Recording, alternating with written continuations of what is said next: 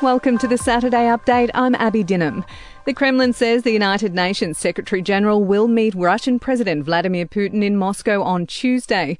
Antonio Guterres will also have a working meeting and lunch with Foreign Minister Sergei Lavrov. UN figures indicate more than 5 million people have fled Ukraine since the war began. Still overseas, a bomb attack on a Sunni mosque has killed 33 people and injured over 40 others in northern Afghanistan. The attack in the city of Kunduz is the second in as many days, claimed by the Islamic State group.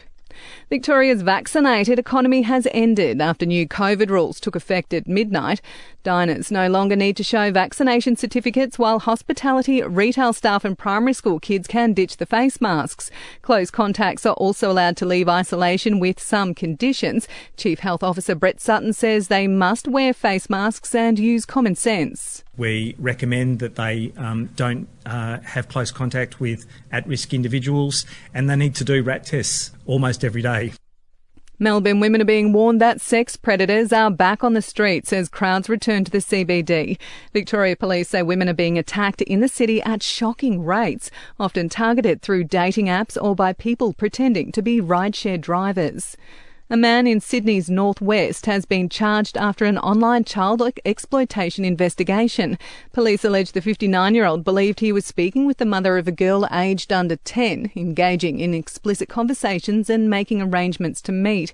He's been refused bail to appear at court later today.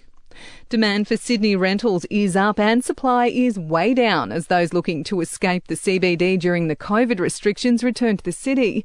Requests for rental properties has hit an historic high last month, up 52% compared to March 2021.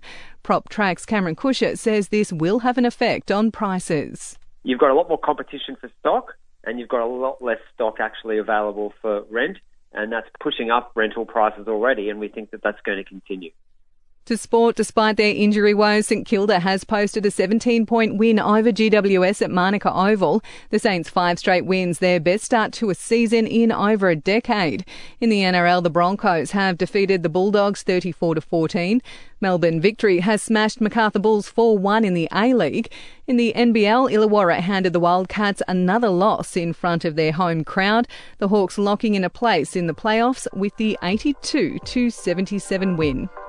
We'll see you tomorrow morning for another episode of The Update.